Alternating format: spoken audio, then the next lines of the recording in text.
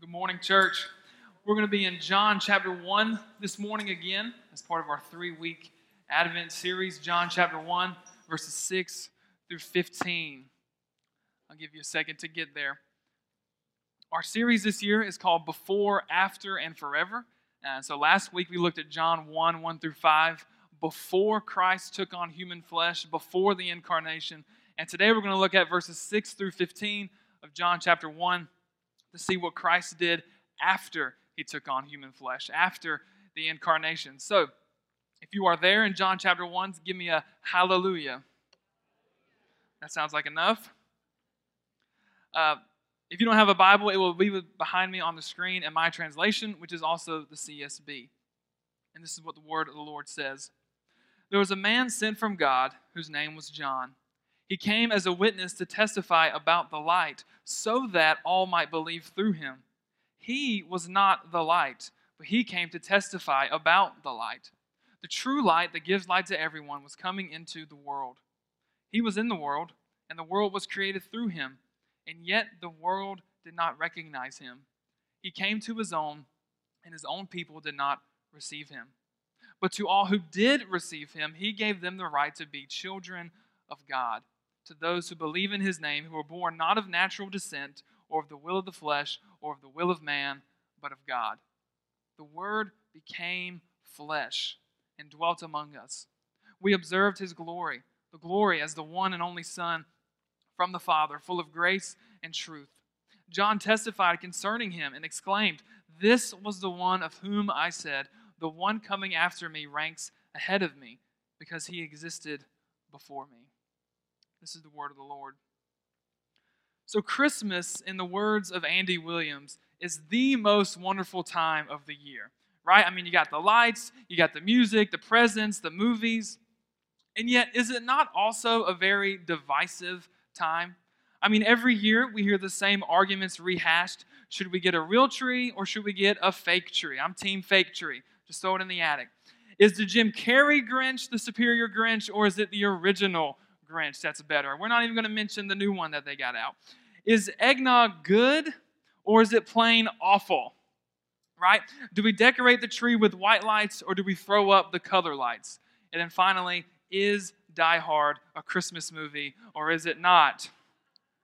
Now, those are silly arguments, right?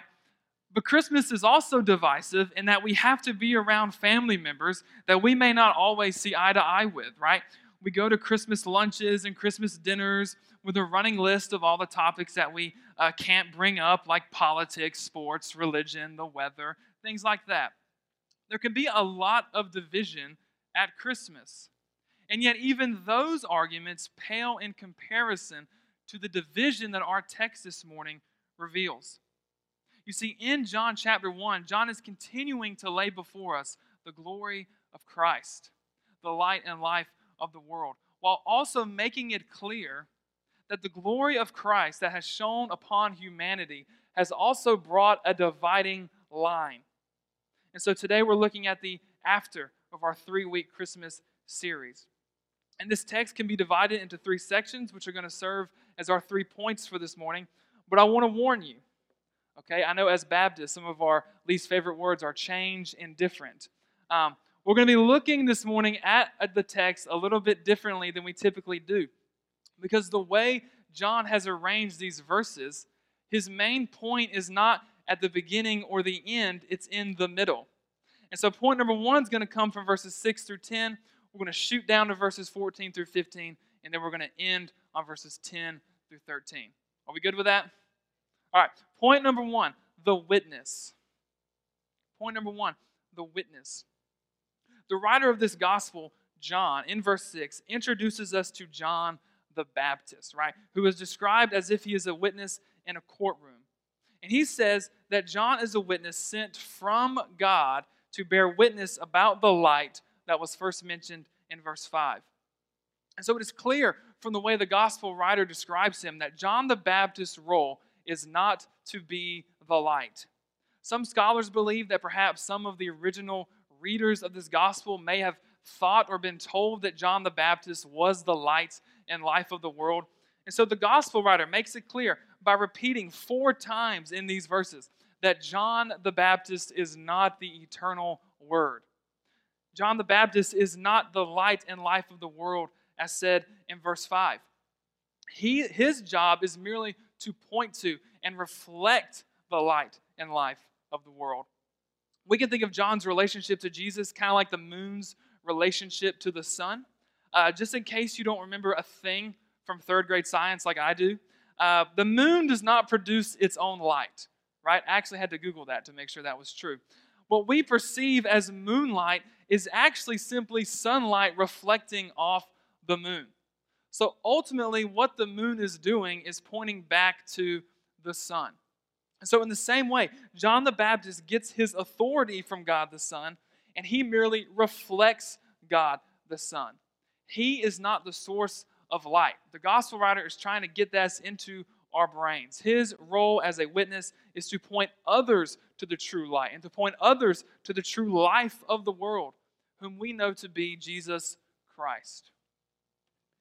Now, is there not a lesson to be learned here for us as the church?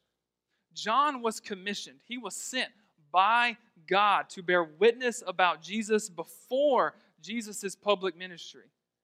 And before ascending into heaven, after the work of the cross, after Jesus did what he came to do, Jesus sends out the church to bear witness about him. Should not our witness then, like John's, be radically Christ-centered? Should not the church be the voice crying out in a wilderness of lostness, calling for faith and repentance, making Jesus the hero of what the church does? The role of the church is the same as the role of John the Baptist thousands of years ago. We are to make much of Jesus. We are to make much of Jesus even in the face of opposition.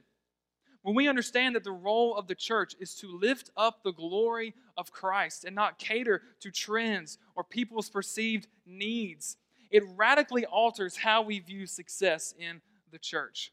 Right? If we were to gauge John the Baptist's ministry by today's standards, we'd call him a failure, right? He was arrested and beheaded, right? It radically alters how we view success. It does not matter if the goal is to make Jesus the hero. It does not matter how many are in attendance, how many events or programs the church has, or how much tithe money the church brings in. If the name of Jesus is not made famous, then that church is failing at what Jesus has called it to do, which is to proclaim the glorious excellencies of the light of the world.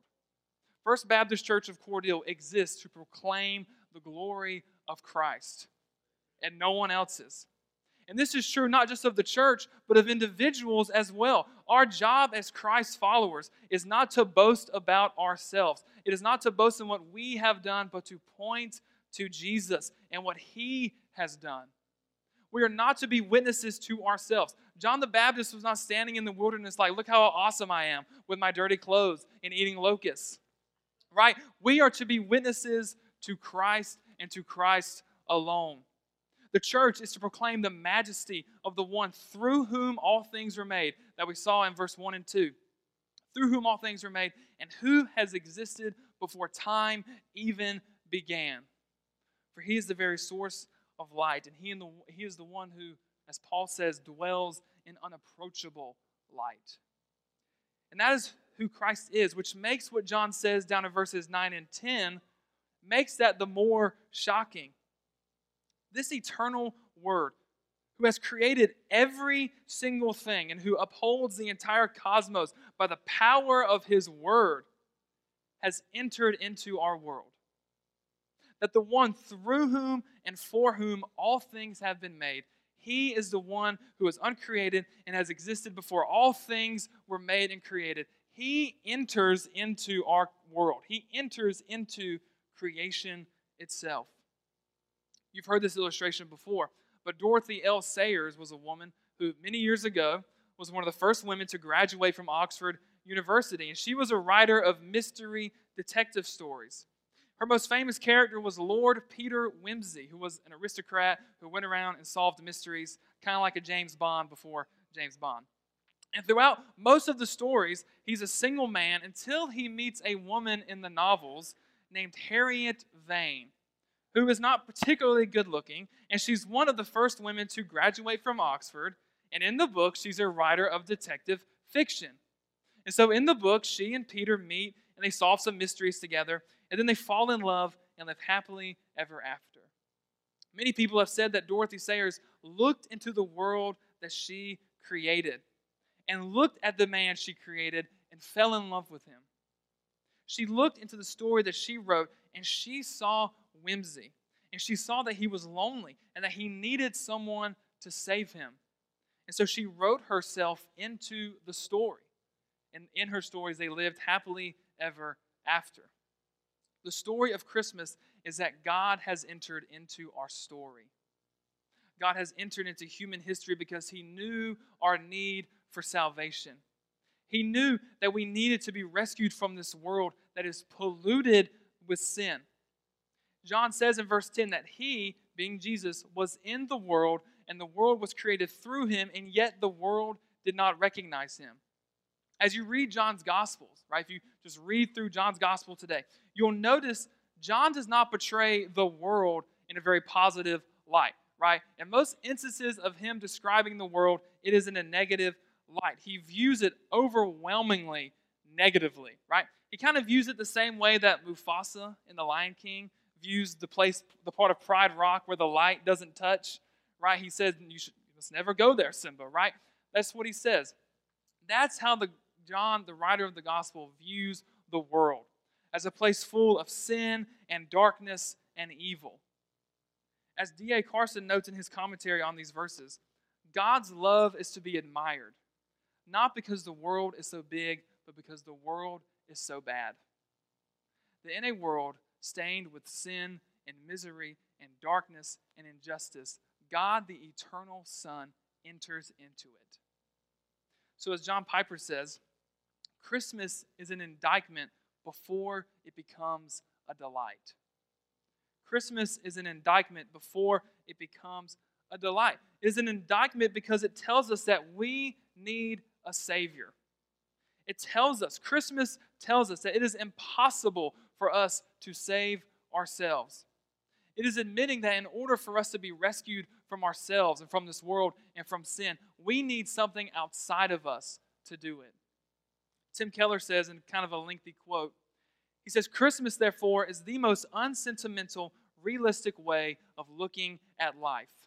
It does not say, cheer up. If we all pull together, we can make the world a better place. The Bible never counsels indifference to the forces of darkness, only resistance, but it supports no illusions that we can defeat them. Christianity does not agree with the optimistic thinkers who say we can fix things if we just try hard enough. Nor does Christianity agree with the pessimists who see only a dystopian future. The message of Christianity is instead, things really are this bad, and we can't heal or save ourselves. Things really are this dark, and nevertheless, there is hope. The Christmas message is that on those living in the land of shadow, a light has dawned. Notice that it doesn't say from the world a light has sprung, but upon the world a light has dawned. It has come from outside. There is light outside of this world, and Jesus has come from it to save us. This is what John witnesses to, that the light of the world has come into the world to save us. John continues to unveil the glory of Christ in verses 14 through 15, if you want to shoot down there. And this is point number 2, the glory. So point 1 was the witness. We see John the Baptist testifying about the glory of Christ. And in verses 14 through 15, we're going to see more of that glory. He tells us in verse 14 that the pre-existent Christ, the eternal Word in verses 1 through 5, has not only come into the world, but that he came into the world with human flesh. He came into the world as fully God and fully man. And so when Christians speak of the incarnation, that big word we hear sometimes, we are referring to the fact that God the Son, the eternal world, has entered into the world, not as a shadow, not merely appearing as a man, but not really, but that he came in fully man in the flesh. And he did not lose 1 ounce of divinity. There is nothing like this in any of the world's religions, right? Because the flesh Jesus takes on is real human flesh that ages and is vulnerable to death. Some may point to Greek mythology with its stories of gods and goddesses interacting with humanity, right? Perhaps you read in school the stories of Zeus, Poseidon, and Athena, or you've watched Percy Jackson, right? Read those books and how the gods interact with humanity. One writer writing about the Greek gods says, "For one thing, men inhabit a body that grows old and can die, one which needs to be replenished with sleep, and one that needs food for its belly to survive. But the gods, on the other hand, inhabit a body that is deathless, that is always young and beautiful, and that does not need the same sort of nourishment as men. The gods may bleed when their skin is pricked, but they bleed a special blood, and they cannot die of their wounds. Unlike men who eat bread and wine, the gods eat immortal, uncooked food. And the gods no longer eat cooked meat, but savor only the smoke from the altars. Though the gods have no need to eat meat to keep their bodies going, they merely assemble as guests for the pleasure of it." And so while these Greek gods and goddesses, if you read those stories, looked and appeared as human and even interacted with humanity, they were not fully human. They bled special blood. They could not die. They were always young and beautiful. They were not vulnerable to the things that we as humans are vulnerable to every single day. And the picture John paints for us is the complete opposite. That God the Son enters into our world not with a body that couldn't age or get sick or die. He didn't have the mere appearance of a human. He wasn't in the form of a human, but was some sort of special human who didn't need to eat or sleep. Because if Jesus was merely sort of human, if he was kind of human but not really, then he couldn't die for humanity. In order for him to be our perfect Savior and die in the place of unworthy humanity, he had to be fully God and fully man. And John tells us in verse 14 that's exactly what happened. That the eternal Word became flesh. And so despite what away in a manger tells you, Jesus did cry as a baby. Right? That song says, "No crying he makes." Jesus cried. Jesus came to earth as a real baby that did what real babies do. And yet he did not lose an ounce of divinity. While resting in the arms of Mary, he was also simultaneously holding the very fabric of the universe together. In his incarnation, Christ did not lose any divinity, but rather he took on human attributes, making himself vulnerable to the sin and the darkness that we ourselves are vulnerable to every single day. Unless we think this is some unimportant doctrine that has no bearing on our lives, I want to introduce you to a guy named Richard Rohr. Some of you may have heard of him. He's a New York Times bestselling author. In 2019, he wrote the book, The Universal Christ. This book was endorsed by Oprah Winfrey, so sorry to all our Oprah fans in here, and U2's Bono. And in this book, he portrays Jesus of Nazareth as merely some guy, some fella, upon whom the Christ Spirit descended upon. And so to Richard Rohr, Christ is not a person, but just sort of the spirit that hovers in the universe and can descend upon whoever and whomever it wants, right? Just to show you how his theology plays itself out, the book, The Universal Christ, is dedicated to his dog, Venus, whom he says was Christ for him. Right? You ever look at your dog or your cat and say, "Thou art the Christ"? Right? That's heresy. Right? So in his view, the Christ just like comes upon this dude one day working in a carpenter shop, Jesus of Nazareth. And so rather than Jesus being God in human flesh, Jesus is just some dude who did a bunch of stuff to show how much God loves us. And so this is important that we get because Christological heresies abound in today's day and age, right? Go through the books of Million Christian aisle and you will see heresy after heresy after heresy. The incarnation, as the gospel portrays it, is the divine taking on humanity. It is not some spiritual force. It is the moment in time when God himself has visited us. He dwelt among us with real human skin and with real human needs and did not lose an ounce of divinity. And his taking on of humanity means he is able to experience suffering and death for us. That in his life, as he was clothed with human flesh, he experiences hunger. He experiences fear. He experiences the betrayal of a friend, the loss of a loved one. And ultimately and finally, he experienced the thing that if we're all honest with ourselves, we are all scared of, which is death. And he experiences it for us, that we may have eternal life. John goes on in verse 14 when he says that the Word has dwelt with us, and the image he uses is that of the Old Testament tabernacle. If you've read your Old Testament, you know that a tabernacle was a tent in which God would dwell among the Israelite camps. All the Israelites would hang out at their campsite, and there was a tabernacle, and God's glory would dwell there. And every time they would move, they'd pick up their tabernacle, they'd go hiking or whatever, they'd put it down, and God's glory would descend upon the tabernacle. And so that way, in the Old Testament, God dwelt among the Israelites. But what John is saying is that the incarnation is the glory of God descending. The incarnation, the Word taking on flesh, is God's glory descending not in a tent, but in and through a person. That Jesus is the true and better tabernacle who has come to visit us and to dwell among us. John the Baptist himself says that even though John the Baptist was born before Jesus, that Jesus is greater than John the Baptist. See, back in those times, if you were older, you were seen as having more value. You were seen as superior over people younger than you. But John the Baptist, who was older than Jesus, says in verse 15 that the one coming after me ranks ahead of me because he existed before me.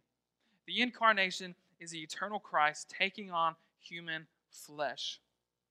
The Christ is not some abstract spirit floating in the air like the Force from Star Wars, right? The Christ is a person who has visited us. We live on a visited planet by God himself. I mean, how can we not be in awe of this? We've already seen that and established that in John's gospel, the world is seen as a place full of spiritual darkness and sin and corruption. And Christ is dwelling in unapproachable light from all eternity. And he steps off that throne, surrounded by angels and myriad of saints worshiping him, and enters into our darkness. That of love for his people, out of love for those who would call upon his name, he steps off the throne and enters into our sin-stained, dark world. He comes down and shares in humanity in all aspects except one, and that is sin. For Christ is the perfect human, and he lives that perfect life for us. And so if we want a point of application from this idea that God has taken on human flesh for us, think about this. How can we read this as Christ followers? That Christ would descend from glory to dwell among an undeserving people, a people of unclean lips. How could we read that and then refuse to associate with people who are different than us? How can we read that and refuse to associate with those outside of our tax brackets or outside of our self-made definitions of good people? To refuse to associate with the lowest of the low, the poorest of the poor, people who are different than us, is not Christ-like. If we want to reflect the heart and love of Christ in the community as individuals and as a church, we must be willing to associate with those who could not be more different than us. And the reason is because the work of salvation is only possible because the perfect, eternal Christ was willing to associate with fallen, mortal humanity. That he was willing to associate with us, with prostitutes, with tax collectors, with the religious leaders, with the woman at the well. Is this not why James in James chapter 2 says that to show favoritism towards the rich and towards the powerful while neglecting the poor and the needy is sin? Is because to do that is to not reflect the heart of Christ. Rebecca Pippert, that's a weird last name, who worked with InterVarsity Christian Fellowship, put it this way when describing college students. She said, "We must not become, as John Stott puts it, a rabbit hole Christian." Right? The kind who pops his head out of a hole, leaves his Christian roommate in the morning, and scurries to class, only to frantically search for a Christian to sit by, which is an odd way to approach a mission field. And thus he proceeds from class to class. When dinner comes, he sits with the Christians in his dorm at one huge table and thinks, what a witness. From there, he goes to his all-Christian Bible study, and he might even catch a prayer meeting where the Christians pray for the non-believers on his floor. But what luck that he was able to live on the only floor with 17 Christians. Then at night, he scurries back to his Christian roommate, safe and sound. He made it through the day, and his only contacts with the world were those mad, brave dashes to and from Christian activities. While not all of us are college students, are we not prone to do this sort of thing? We rush to and from activities with and for people who think, talk, and act just like us. When we serve a God who is willing to associate with us, to save us, to be around humanity who could not be more different, who is infinitely different than fallen humanity. Any encounter with someone not like us is one we rush through, anxiously awaiting an exit strategy from that interaction, instead of being willing to reflect the heart of Christ towards those who are radically different than us. Because the church is called to associate with the lowly, with those who are not like us. Because Christ has associated with the lowly, you and me. He came and dwelt with us, and his dwelling was glorious, as John says in verse 14, the very glory of the Father, full of grace and truth. By using that phrase, grace and truth, by the way, John calls to mind Exodus 34. In that passage, God's glory passes by Moses as God declares, the Lord is a compassionate and gracious God, slow to anger and abounding in faithful love and truth. And so not only is John telling us that the fullness of God is in Jesus Christ, John is also telling us that this coming of Christ, this word taking on flesh, was not to bring judgment, but to bear it. He came not to condemn all of humanity, but to show unmerited grace, and for the condemnation for our sins to fall upon his shoulders, so it would never fall on ours. Christ came not bringing wrath, but he came in order that he might bear wrath. He came to earth fully God and fully man, not to withhold grace, but to lavish it upon us, to pour it out upon all who would believe in his name. This is the glorious Christ of John chapter 1. And one would imagine that all this that we've just looked at, God in human flesh, coming in the glory of the Father, in order to show eternal grace, that this God would be received and would be welcomed and would be praised. And yet, that is not the case. So point number 3, the response. We've looked at the witness, we've looked at the glory, and now we look at the response in verses 10 through 13. We see that the world rejected him. This eternal, glorious Christ visited us to save us in human flesh, and the world rejected him. And his own people, the Jewish people, did not receive him. This planet has been visited personally by Creator God in Jesus Christ, and we rejected him. The creation has rejected the Creator, and the loved has rejected the lover. As Matt Carter says, Jesus made our eyes, yet we refuse to see his glory.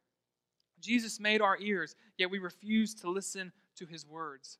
Jesus made our heads, yet we refused to bow to him. And take note that Jesus did not merely experience just like being ignored, right? He was not treated like some may treat people we see in Walmart who we don't want to talk to. We just kind of look away, get real interested on what's on the shelves, and hope that they just walk by us, right? That's not what humanity did with Christ. We actively rejected him. They opposed him. They wanted him dead. The light of the world shone upon them, and they hated him. He exposed the sins of humanity, and thus they responded with rejection and hatred. They loved their deeds of darkness more than they loved the glory of Christ. But lest we think, though, that rejection was the only response to Christ, there were and are those who believed in his name and were given the right to become the children of God. That's what he tells us down in verse 12 and 13. But to all who did receive him, he gave them the right to be children of God, to those who believe in his name, who were born not of natural descent or of the will of flesh or of the will of man, but of God. To believe in the name of Christ is not mere mental assent, right? It's not just mere moral agreement with Jesus' moral teachings. When John says that those who believed in his name, to believe in his name is to trust in his very character. To believe in the name of Jesus is to trust that Jesus is who he says he is. If we want to put it in the words of Paul, it is to repent of your sins and to trust in Christ for the salvation of your souls. And for those who received him, they are given the highest privilege, a privilege that is greater than being crowned king, a privilege that is greater than winning the lottery or achieving any earthly success. Those who believe are given the right to become children of God. Now, some may say, are we not all God's children, right? Do we not hear that in Sunday school as children? While it is true that God has created all people, right? We see this, and that he has a general love for all. It is only those who trust in the name of Christ that can be called children of God.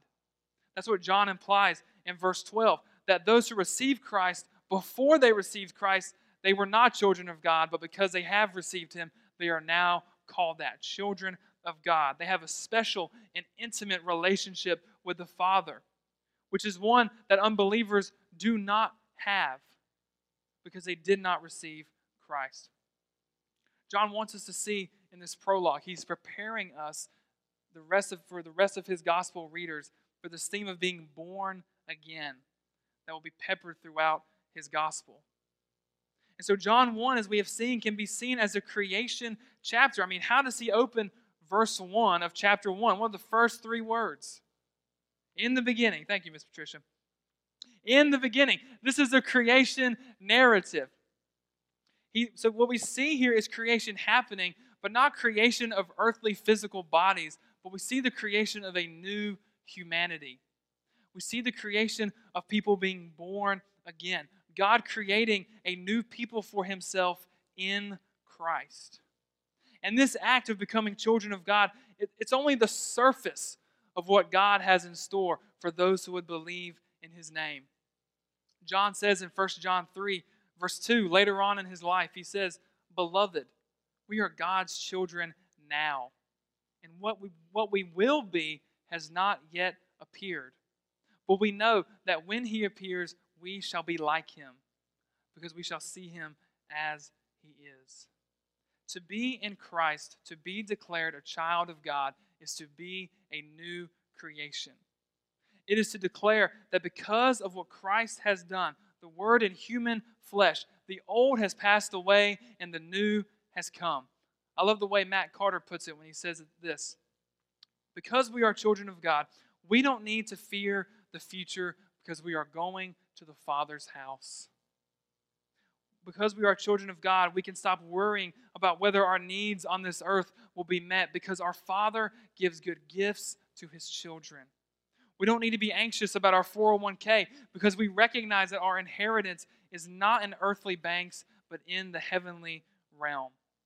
And finally, because we are children of God, our hope, our expectation is not in this world. Because someday, as children of the King, we will shine like the sun in our Father's kingdom. And so if you are in Christ, hear this, please. If you don't hear anything else, if you are in Christ, hear this. Your eternal future is secure. Not because of anything you do or will do, but because of what Christ has done for you.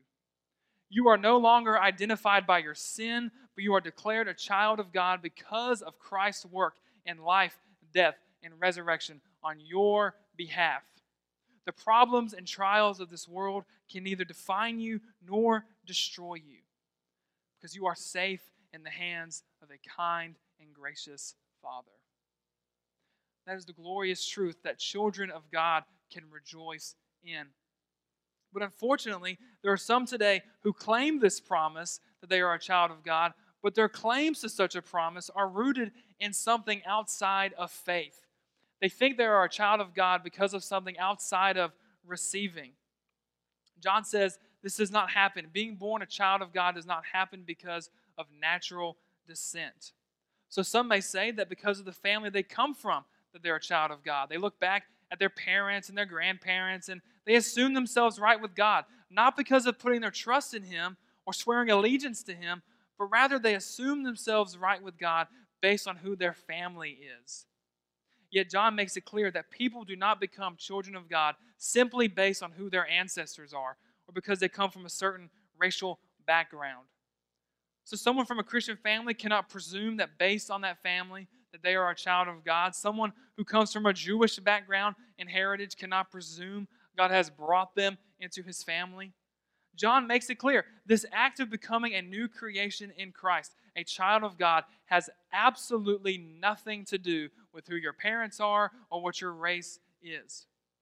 And so if you're here this morning, hear this, whether you're an adult, a teenager, or a child, do not assume your mom's faith or your dad's faith will save you. Teenagers, do not assume that you are right with God because you go to church every Sunday. Adults, do not assume that your background and your heritage is your ticket into the family of God. Many people have died trusting in their family's faith as their ticket into heaven. And when they came to the judgment seat of Christ, they realized that that ticket burnt up and was worth nothing. As John Piper again says, being born the second time does not depend on who gave birth to you the first time. We are not made children of God based on who our family is. Some may not base their salvation on their family, but rather they put stock in some sincere moment of decision from back in their past or emotion, as John says in verse 13 when he says the will of the flesh. So if you've ever had the privilege of going to a youth camp or a youth retreat for a youth group, right? You typically know what the last night of camp is going to be like, right? Over the years, the last night of youth camp or youth retreats has even earned its own title, right? We call it Cry Night. This is what happens when all the exhausted, emotional teenagers gather in a darkly lit room as emotional worship music is played and a speaker comes up and gives an emotional talk about emotions and sin and sadness. And by the end of the worship service, teens are weeping at the altar, seemingly confessing sin with their arms wrapped around one another with tears in their eyes, right? Have we experienced this, some of us? Now, as much as I may want to, I'm not here to argue about youth group practices and strategies. You can talk to me later.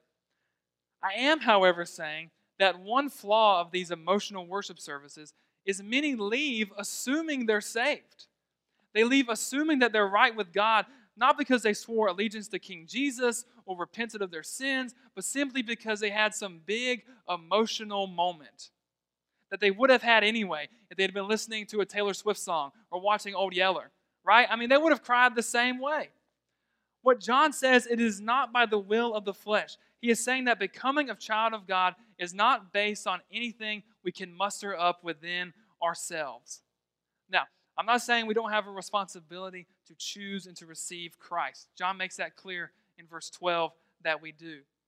But what he is saying is that becoming a child of God is not something we can just will up within ourselves.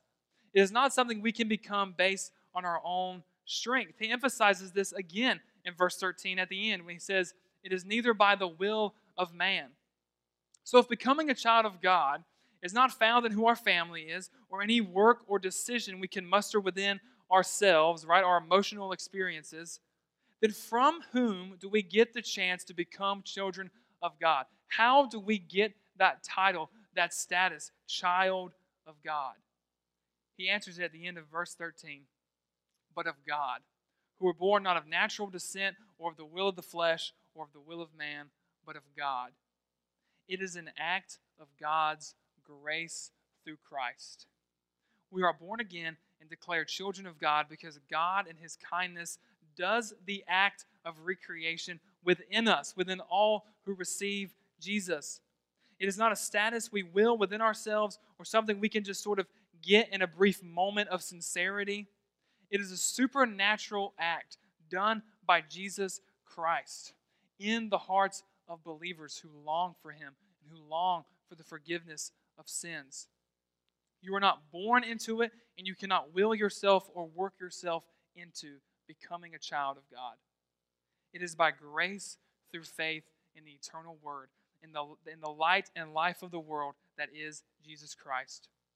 So when we are asked, well, how do you know you're in the family of God? The answer is not, well, because I was born in a Christian family or because I had a big emotional experience at youth group one time. The answer is by simply, I am a child of God because I have put all my faith and trust in Christ. God has made me a new creation. It is God who has made me a son or a daughter of God. And it is here that we see the division that Christmas can bring. You see, because of Christmas, because of the Word becoming flesh, all other information about us pales in comparison to the most important question, which is this: what do I think of Jesus of Nazareth? Every single person who walks this earth must answer the question, what do I believe about that baby born in Bethlehem long ago? Is he the eternal Word, or is he a fraud? Was he just some guy with some good ideas, or is he God in human flesh? This question is the most important thing about us, because to think Jesus is not who he says he is to be outside of the children of God, potentially forever.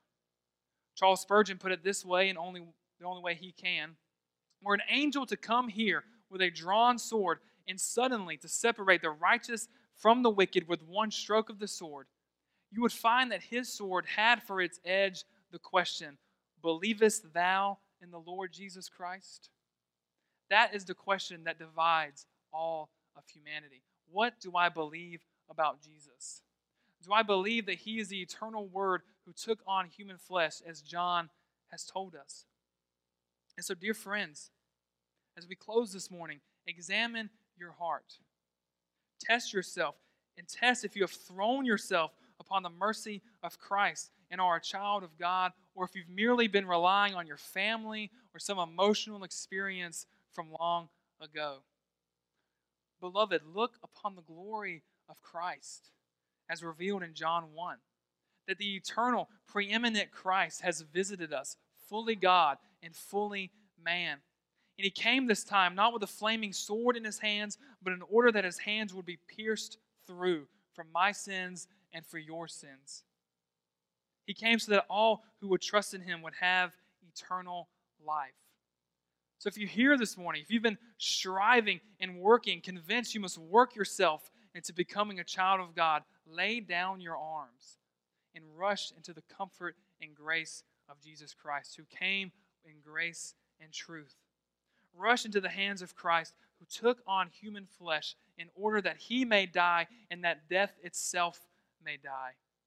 Hebrews 2 tells us, now since the children have flesh and blood in common, Jesus also shared in these, so that through his death he might destroy the one holding the power of death, that is, the devil, and free those who were held in slavery all their lives by the fear of death.